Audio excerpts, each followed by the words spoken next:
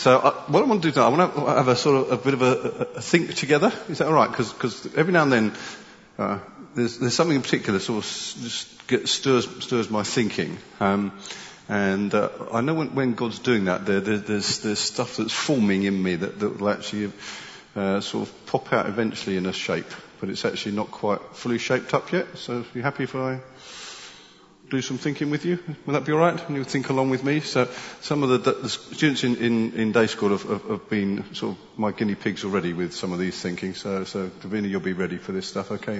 So anybody else? So my brain's been buzzing. How many of you came because you saw the title of the sermon tonight and you were intrigued? Nobody. Oh, well, that's a shame, really. You were coming anyway, so here we go. So this sermon's going to be called Pack Your Coffin. So you go, oh, okay, so what's that about? Okay, so I'm going to read this out. So a century ago, actually, this has got a few typos in it, but a century ago, a band of brave souls became known as one-way missionaries. They purchased single tickets to the mission field without the return half. Instead of suitcases, they packed their few earthly belongings into coffins. It's impressive, isn't it? As they sailed out of port, they waved goodbye to everyone they loved, everything they knew. They knew they'd never return home. A.W. Milne was one of those missionaries. He set sail for the New Hebrides in the South Pacific, knowing full well that the headhunters who lived there had martyred every missionary before him. Just think of that for a moment. So every missionary who's gone before you, these people have killed. That takes some courage, doesn't it? Milne did not fear for his life. I like this. Milne did not fear for his life because he'd already died to himself. There's a secret right there. What happens when you're baptized? Baptism is a recognition and once it's a sealing of what is a basic truth of Christianity, that you die to a previous life and you're raised again to a new one. When you're born again, it's not snazzying up your existing life. It's not sort of a little bit of reconstruction. It's actually, boom, that one's dead. You've got a new life. That's what born again. That's what it means. It's actually a new life. And I find a lot of people think, oh well, if I get Jesus, then it'll make my life a bit better. No, it won't. It'll kill it.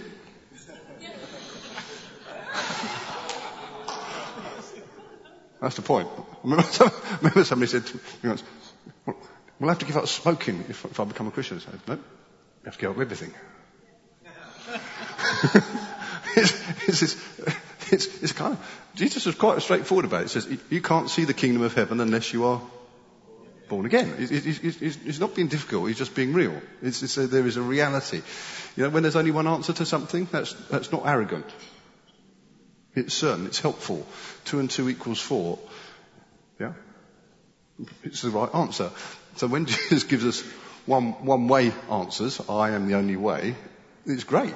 It's not an arrogant statement. It's the certain statement.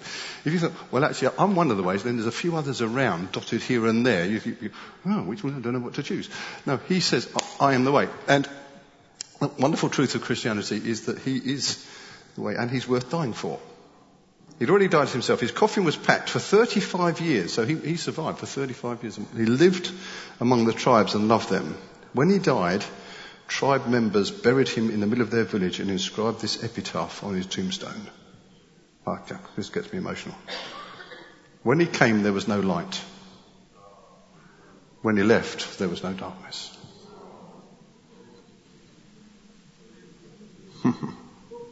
When he came, there was no light. When he left, there was no darkness. So here we go. When did we start believing that God wants to send us to a safe place to do easy things? That faithfulness is holding the fort? That playing it safe is safe? That there is a greater privilege than sacrifice? That radical is anything but normal?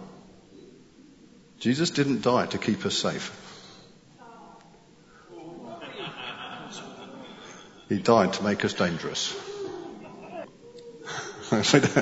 Jesus didn't die to keep us safe. He died to make us dangerous. Faithfulness is not holding the fort, it's storming the gates of hell. The will of God is not an insurance plan, it's a daring plan. The complete surrender of your life to the cause of Christ is not radical, it's normal. It's time to quit living as if the purpose of life is to arrive safely at death. I love that. Okay, just finish that again. Okay. It's time to quit living as if the purpose of life is to arrive safely at death. Woo. It's time to go all in and all out for the all in all. Pack your coffin. And that's a quote from a book by a guy called Mark Batterson. I've not read it yet. I said I've just downloaded the first chapter of Kindle. Could you get that free and you have a tasting? I thought I'd try him out before, see if he's got anything else to say. But anyway, now this has got my attention. My sister sent me this. She said this to me. She said, I think you'll enjoy this, and she was right because this has been buzzing around in my head. And I thought, wow, I wouldn't mind that as an epitaph, would you? When he came, there was no light. When he left, there was no darkness.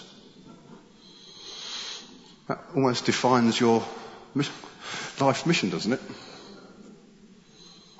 So what are we? We are the light of the world. How light is the world? Question. Or how dark is the world? There is darkness in the world, isn't there? And there's a kingdom of darkness. And so I've been thinking about, just meditating on this a lot. And a couple of weeks ago I was up in London for the evening for a meal with some other folks.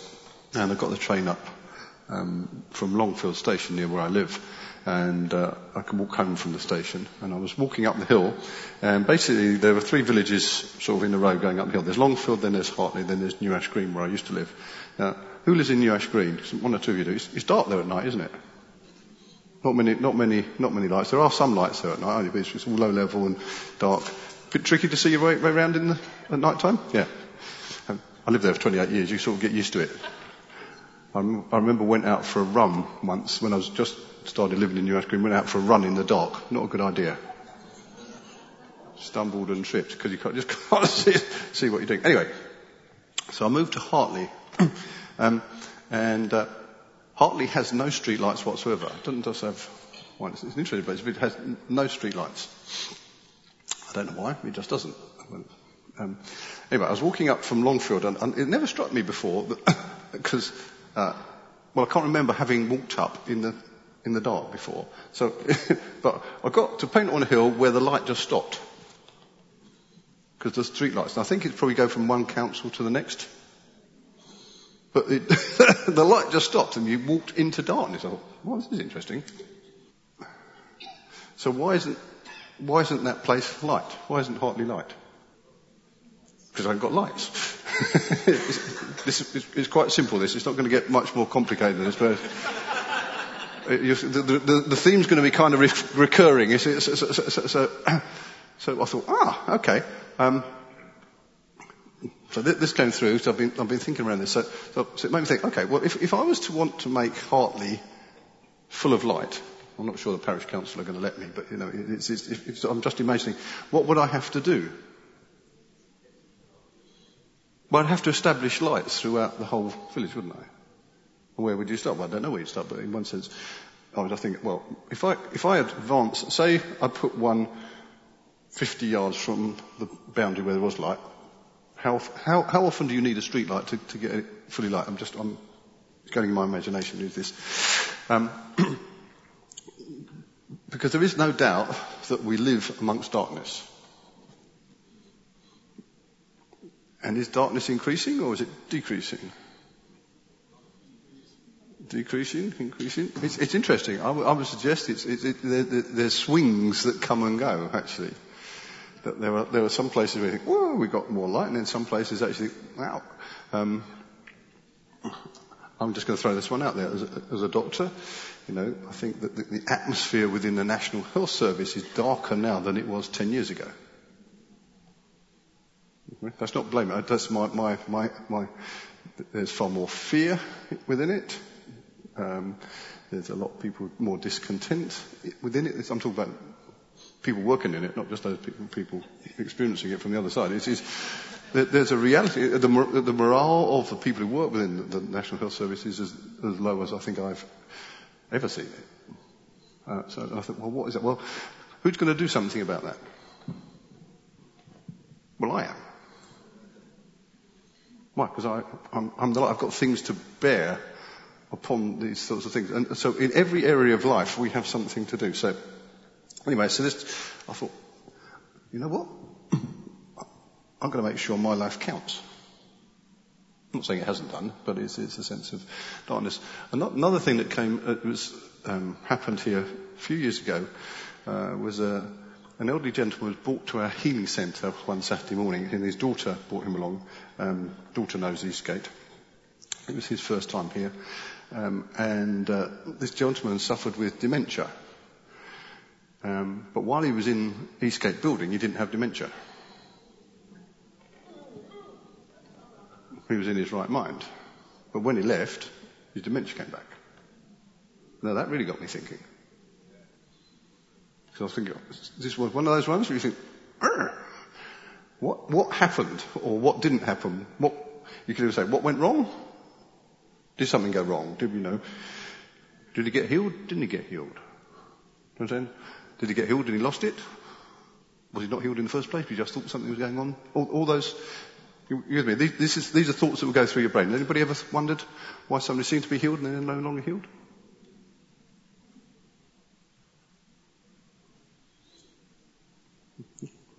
You've not thought of this stuff. You need to get in my brain. It's funny. It's funny inside. Because I'm trying to be real with you. Actually, you think, I pray for that person, and they seem to do that. Amazing. God broke in. Then about 6 weeks later, I heard that, they were in again. What went on? How do you deal with that? Because that's pretty big. That's a challenge. It's disappointing.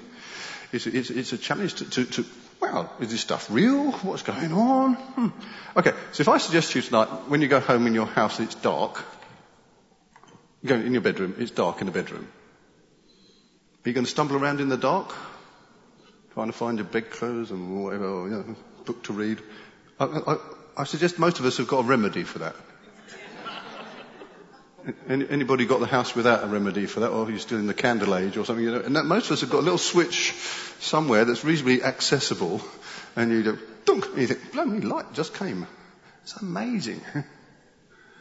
Yeah, it's accessible. But just because you got it, unless you plug into it, it's no use to you. But you can also turn it off again, can't you?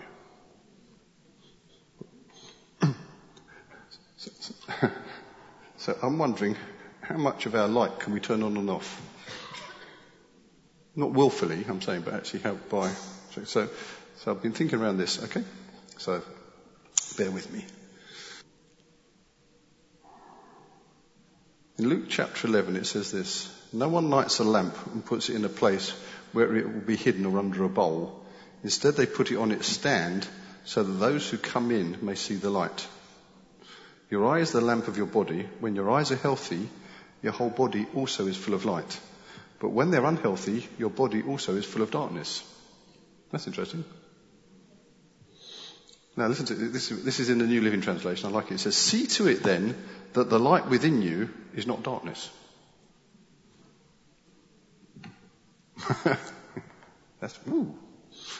See to it then that the light within you is not darkness. Therefore, if your whole body is full of light and no part of it dark, it will be just as full of light as when a lamp shines its light on you. Okay, so I'm going to try and help you understand this. If you think, right, this side, kingdom of light.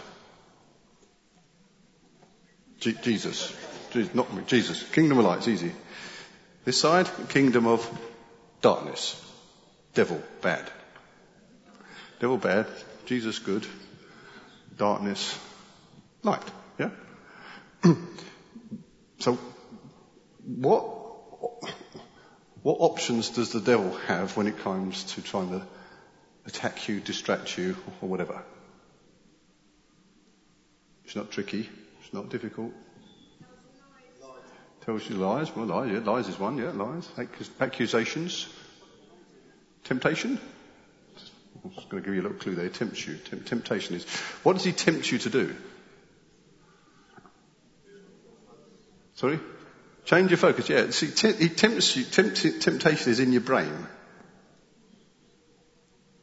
So it says in James chapter 1, isn't it? It says we are tempted by in our areas of our desires. Yeah, we're tempted in the area of our desires, and if we let that temptation give birth to sin, it says that sin will give birth to death. That's darkness. Yes, the consequence. So what's the battleground? Your mind. See, a lot of Christians think the main battleground, the spiritual battleground, is something out there. It's not. The main battleground's there. Yeah, it's because I see a lot of Christians, it's dark out there, it's dark out there. Yes. Darkness is dark. Don't blame it for being dark. That's what it is. It's not its fault, it's dark. It's what it is, it's dark. People say, it's dark, it's dark, it's dark. Yes. It's what it is. It's not trying to be anything else. It's dark. What's the answer? Oh, it's dark, it's dark, it's dark in this place. Yes. Yes. It's like going into your bedroom tonight. It's dark in my bedroom. It's dark. Oh, it's dark. Oh, it's dark. Turn on the blinking light. Where's the light? It's between your ears.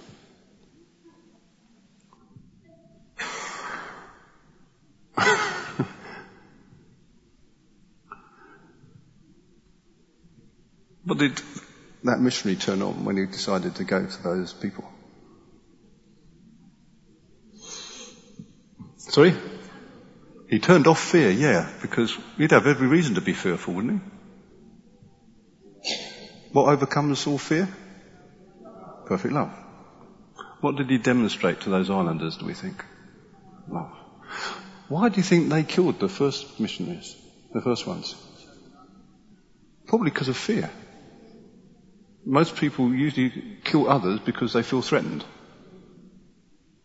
There might be some others who do it for other more perverse reasons, but broadly speaking, people who kill others do it because they feel threatened for some reason. These islanders felt threatened. Fear, which lives here, darkness.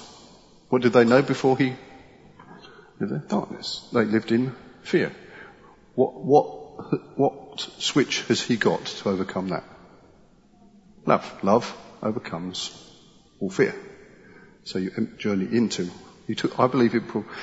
How long did that journey take to get them out of fear? Well, it might have been those 35 years. How about the guys who went before? And just got their heads chopped off. Well, I want to say they're part of the story. Their success is that they didn't give in to fear either.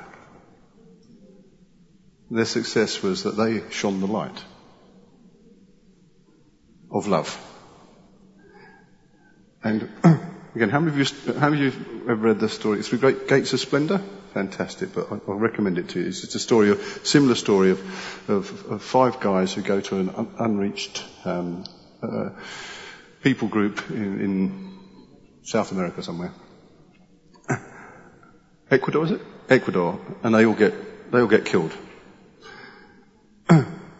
And I think 4 of the 5 wives decide they go back to that exact same place, to the place where the husbands had been killed, to tell that tribe of people that they love them, that they're forgiven, and that the tribe, they're called the Aucas, A-U-C-A, Auca. What?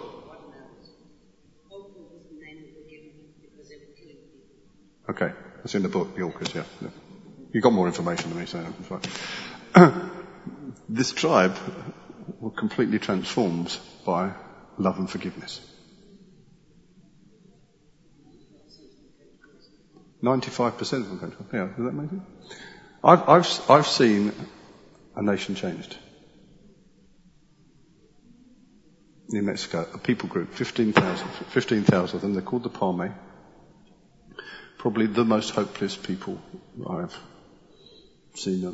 Lived in abject poverty. Poverty is dark.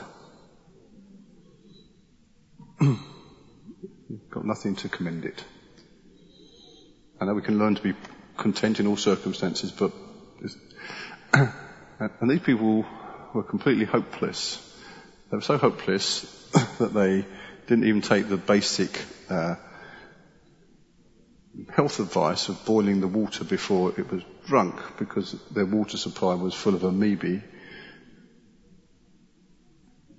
But they were so fatalistic in their belief that nothing works, nothing helps, nothing will, that they would accept 25% of their children dying before the age of 5. And all that could have been overcome by boiling their water. Then on one day, they saw a lad who'd been quadriplegic for 10 years get up and walk. As I picked him up and put him on his legs and he walked out the door.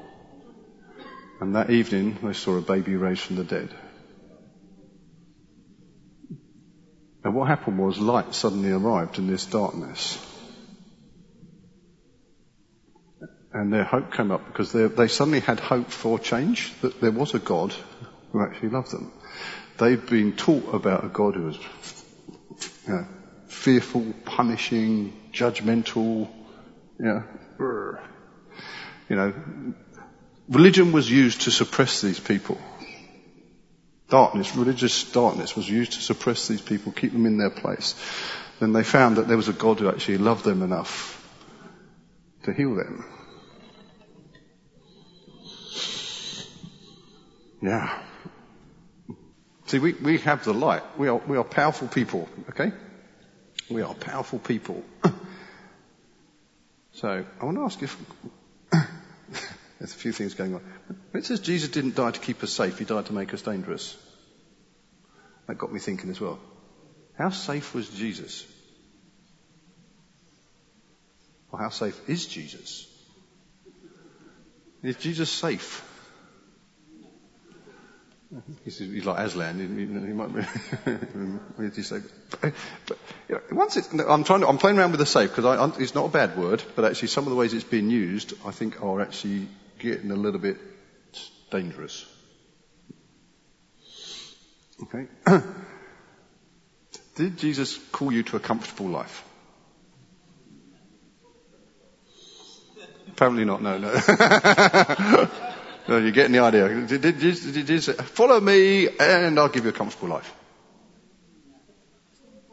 You know, there is a clue to that because the Holy Spirit has a name. Jesus said, I will send the Comforter to you. You see, so that would suggest you're going to need comfort. See, there's lots of clues in the Bible if you just really... Comforter. Thanks. I'm going to need one. Oh, that's nice. Nice. Jesus, thank you. Very nice.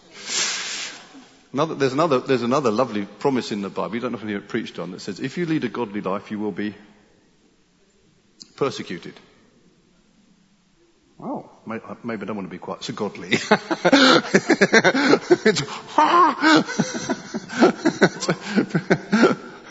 Blessed are you when people insult you. I remember reading that when I was just become a Christian, and it was true because actually telling everybody I'd become a Christian didn't necessarily get a great response. I thought it was supposed to go better than that. This is supposed to be good news. No, I've got all sorts of interesting responses, and then I read that and thought, I'm blessed. Thank you, Jesus. I'm being blessed. I'm being blessed. Well, what does that mean? It didn't feel like being blessed. So,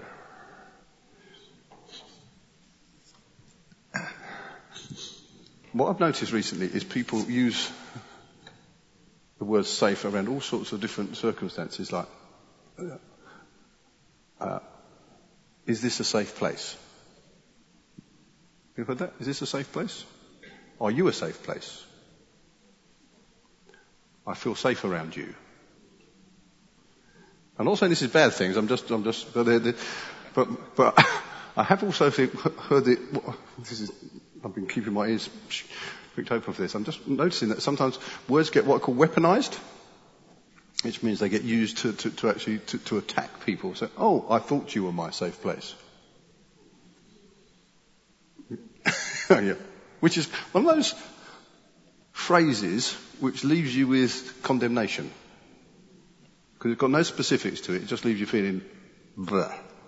And somehow it becomes your fault for somebody feeling insecure, uncomfortable, whatever that is. It's like when people use the culture of honour and say, didn't feel honoured.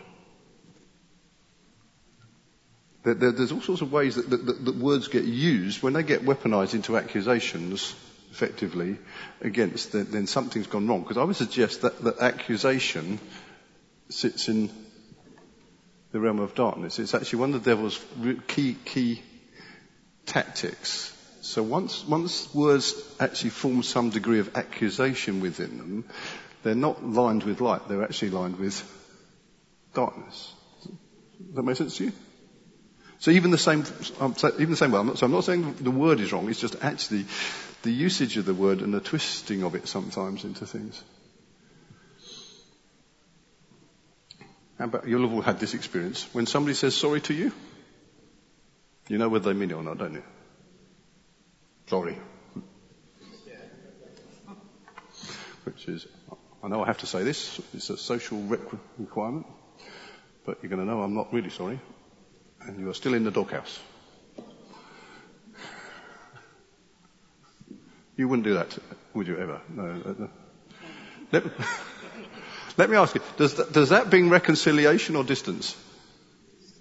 Yeah, you'll know it's fruit. See, the stuff that lives in the light has really good fruit. Love, joy, peace, patience, kindness, gentleness, faithfulness, self-control. There's one other, I've forgotten.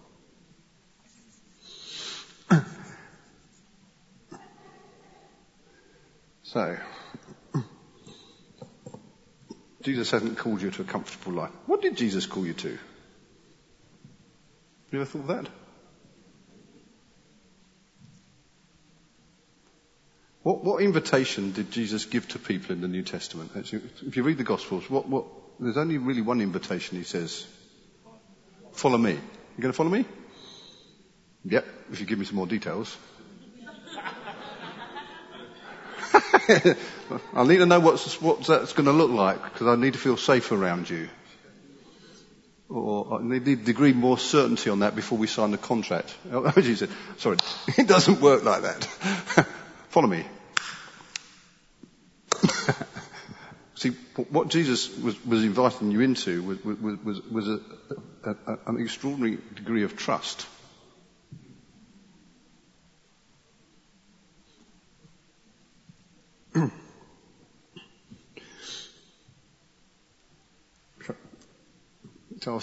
Again, one of my favourite stories, the basis for my first book, was the story of Lazarus.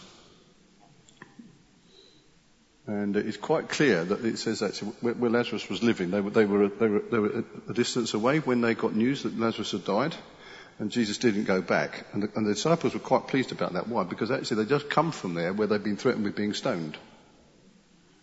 So that seems a good idea, not that Jesus did remote healing. Know that remote stuff? Easy. No risk. Don't have to go to those nasty places. They just do that risk-free remote healing, Jesus. That's really well done. Thank you very much. And then he drops the bombshell on them. Oh, by the way, Lazarus is dead. And he said, funny, what did he say? He said, this won't end in death. You go, pretty well, looks like it. This won't. And he says, and we're going back. And they go, why? Why? And Thomas is the spokesman. He says, and Thomas comes up with a great idea. It's, so we can all die together. That's it. That's in the story. I'm not really. So, and now, what I want to say is, did Jesus call you to a life that will follow him no matter what? Cool. And I think that's a challenge.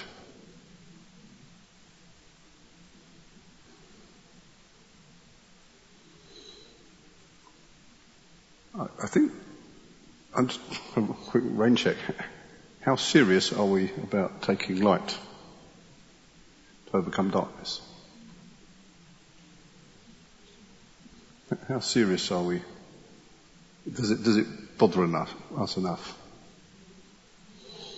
to be the light in the darkness? And I remember when I was born again on this premise that Jesus was worth dying for. And the reality behind that was because I had a pretty good life, so I wasn't looking for supplements. I wasn't, my life was good. I was happy, successful, and then I discovered Jesus. Now, this is what it says in Matthew 13. The kingdom of heaven is like a treasure that a man discovered hidden in a field. In his excitement, he hid it again and sold everything he owned to get enough money to buy the field. Again, the kingdom of heaven is like a merchant on the lookout for choice pearls. When he discovered a pearl of great value, he sold everything he owned and bought it. So it's a question I want to ask you, just to kind of challenge you. Is Jesus your pearl of great price?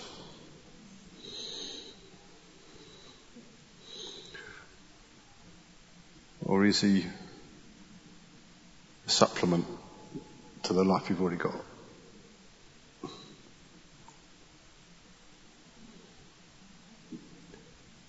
I don't think, when we preach a gospel that's not fully this, then we don't prepare people for what Jesus is asking of them to follow him. Yeah? I don't think Jesus didn't preach the gospel of come to me and be comfortable and safe. Jesus didn't offer a safe place. Now, he is the safe place. I want to say that. He's the good shepherd, and shepherds care for the flock. But if I ask you, what is your safe place? I think there's only one answer. He's my safe place. He's my safe place. Because actually, there is a reality of that safety which is in eternity. It's actually, my safe place is reserved, it's waiting for me. Nobody can ever take it away. My safe place is in eternity. I don't think I'm going to find that degree of safety that I might be looking for here on earth, or if I try and find it, I'm avoiding the mission that I've been given. I will not have the same mission when I get to heaven, because there will be no darkness there. When you get to heaven, what you will be doing is you will be enjoying light forevermore and discovering that the eternal beauty and boundlessness of the delight of who God is and his creation. But while we're here on earth, we've got a mission to overcome darkness. That was Jesus' mission. So Jesus came to destroy all the works of the evil one. Yeah? How many works was he going to destroy? All of them. Did he finish his bit of the work? It is finished. He overcame everything. Who gets to carry on the work? We do. Is that good news? Yes. Who gets to do the works of Jesus? Anyone who has faith in him. John 14:4. Who gets to do the works of Jesus? Anyone who has faith in Jesus. Who gets to do the greater works than Jesus? We do. That is extraordinary.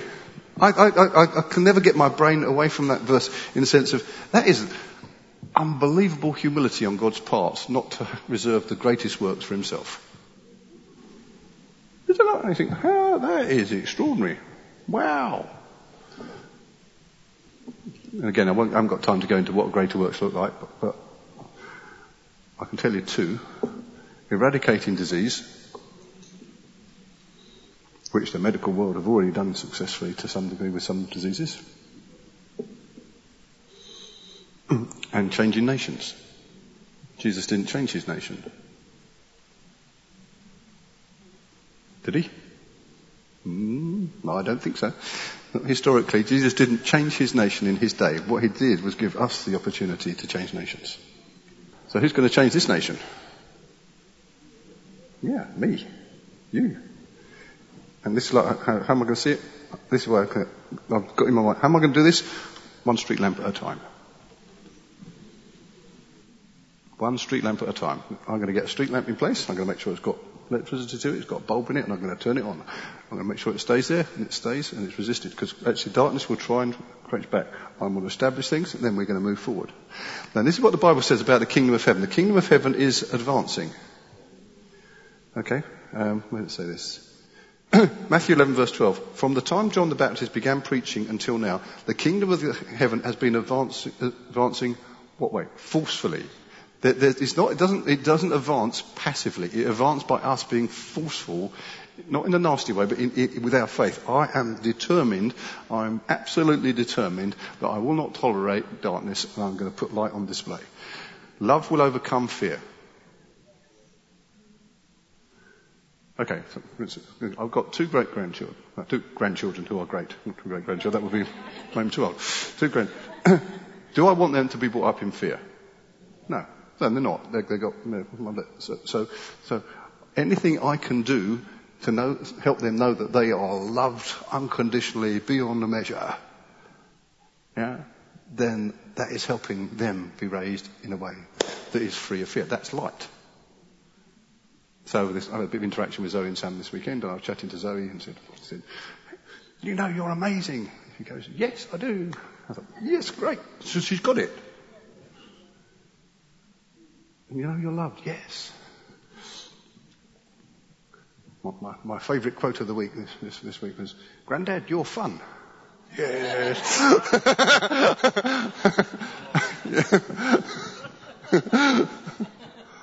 Why is that important? I think fun's part of God's kingdom. Misery is not, by the way. Misery is not. That's in darkness. Which is why it's so sad when people view churches as places of misery. Or guilt. Don't go there, they make you feel guilty. That's dark. Guilt is in the dark. What's the message we got? Life, light, forgiveness of sins, righteousness, peace and joy in the Holy Spirit.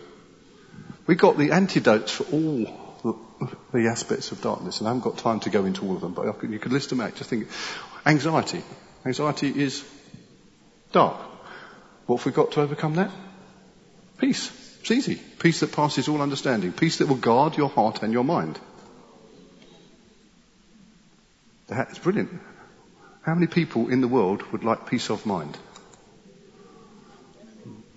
Everybody, I said, that's one of the things. Now, what's the tragedy? How many Christians don't enjoy that for themselves? Now, so if the light within you is darkness, what can you radiate? Darkness. Are you with me? These things are very important. It's actually so if the light within you, so if you're meant to live in righteousness, joy and peace that passes all understanding, a peace that will guard your heart and your mind. But if somehow you don't enjoy the benefits of that life like yourself, but you're overcome by fear, worry, anxiety, then your light is no longer light, it's darkness. It's probably the simplest illustration I can give. I'll ask this question. I know the answer, so it's not going to surprise me. How many of you know how to lose your peace? Anybody got any problem with that one? No, I do that on a regular basis. I come over here and have a little camp over here and be miserable and worried, and then, thank goodness I come back over here. No, I didn't get that far. I've got something else to worry about. There's always something to worry about. Well, there's always something. The Bible says that. Every day's got enough trouble of its own. Shouldn't come as a surprise. Everybody's got, well, blow me. That's the Bible says every day's got enough trouble. You should worry. No. Yeah, it'll happen. What have you got? Peace. Beautiful peace. So, if we know how to lose our peace, is it surprised that we might know how to lose our healing? Are you with me on that one? I think this is really important. Because none of us struggle with losing our peace. It's just, we accept that as granted. That's normal. Why? Because we haven't quite got the light sorted out yet. We retreat into darkness. Now, if darkness is predominant, then we shouldn't be surprised if healing is not predominant.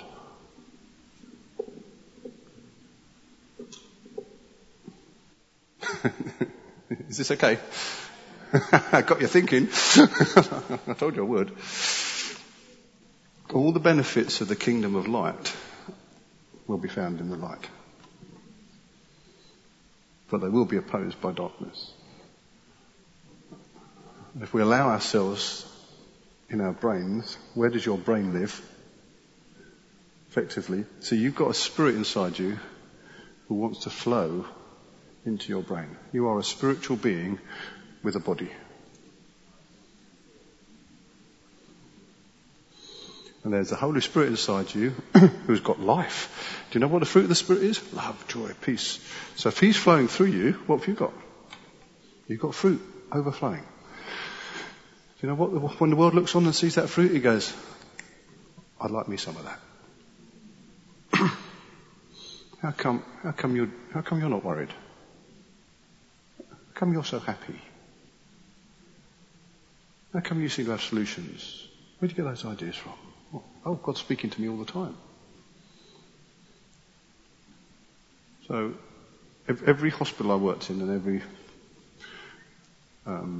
pretty much every medical place I worked in, I was known as the happy doctor.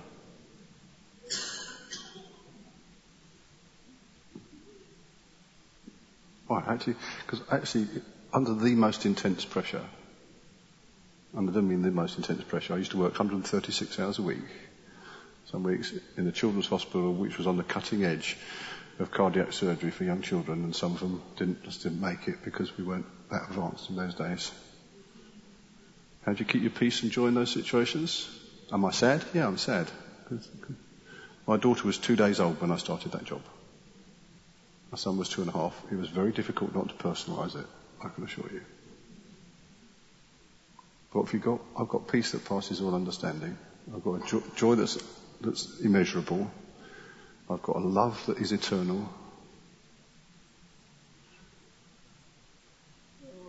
Well, what's my source? I've got light inside me, yeah? He's the light of the world, and He makes me...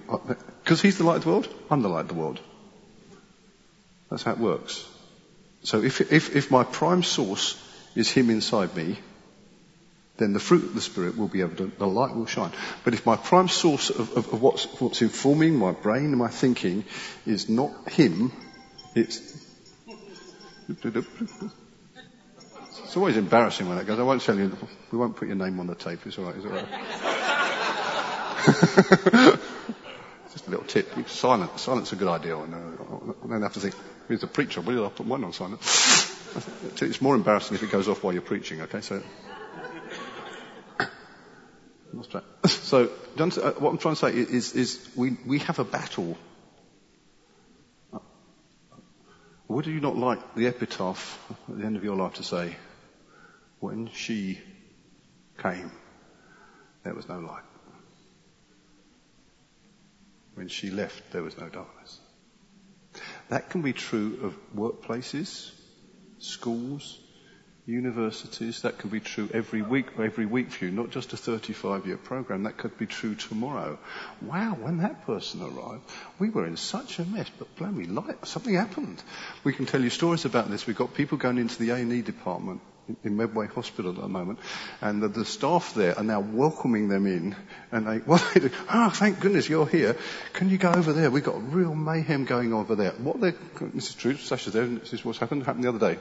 Got a story of it. Come over here. What do you bring to bear? We bring peace to bear. Want to know this, Sasha? Just wave, Sasha. Sasha's got some stories about this that just underlines. This is powerful. We can bring light to these situations, not just to have a little slightly more comfortable, safe Christian life. That's not the point. We're meant to be dangerous. To what? To darkness. So I'm going to invite, if you want to be dangerous to darkness, why don't you stand up and join with me, eh? So I'm going to lead you through a bit. Now, what's really important, do not feel coerced, because it's ever so easy to feel you have to go along. Please do not feel like you have to go along with me. If this isn't coming from your heart and your mind, then it's not going to ring true with you. And I'm not after that, but if you're happy to follow me, I want to just lead you through on some stuff. Whoa! I want you to imagine packing your coffin.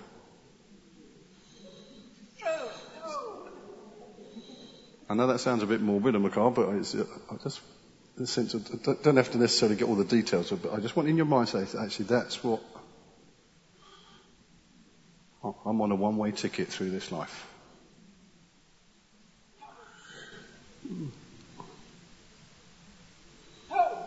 I'm on a one-way ticket through this life, and I know where I'm headed. I'm headed for heaven.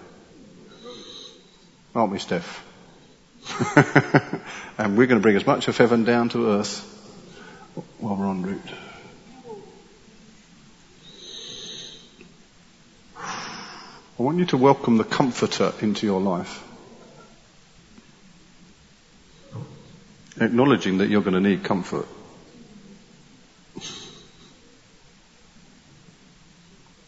But He has got more than you'll ever need. I want you to just think about the places you're going to be in this coming week. Home, work, other places.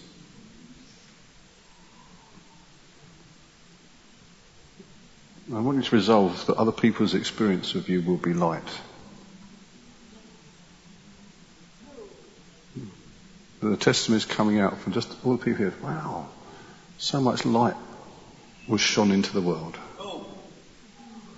that we would have, by the time it comes around to next Sunday, we will have planted street lamps.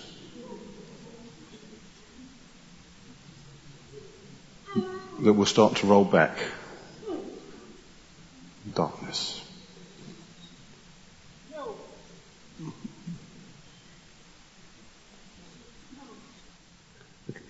Just have a quick look around you and just think, wow, we could get a lot of light into the world this week. Couldn't we? We could get a lot of light into the world this week. Now I want you to pray for one another in the power of the Holy Spirit, because you need the Holy Spirit to do this stuff. You can't do it on your own. Don't try and do it on your own. But the Holy Spirit is inside you. If you're born again, you have the Holy Spirit inside you. If you're not born again, please talk to us. We'd love to introduce you to Jesus, who is the most amazing person. But if you've been born again, you have the Holy Spirit inside you. He is the light of the world. And I want you to release that light out through each other's lives, okay?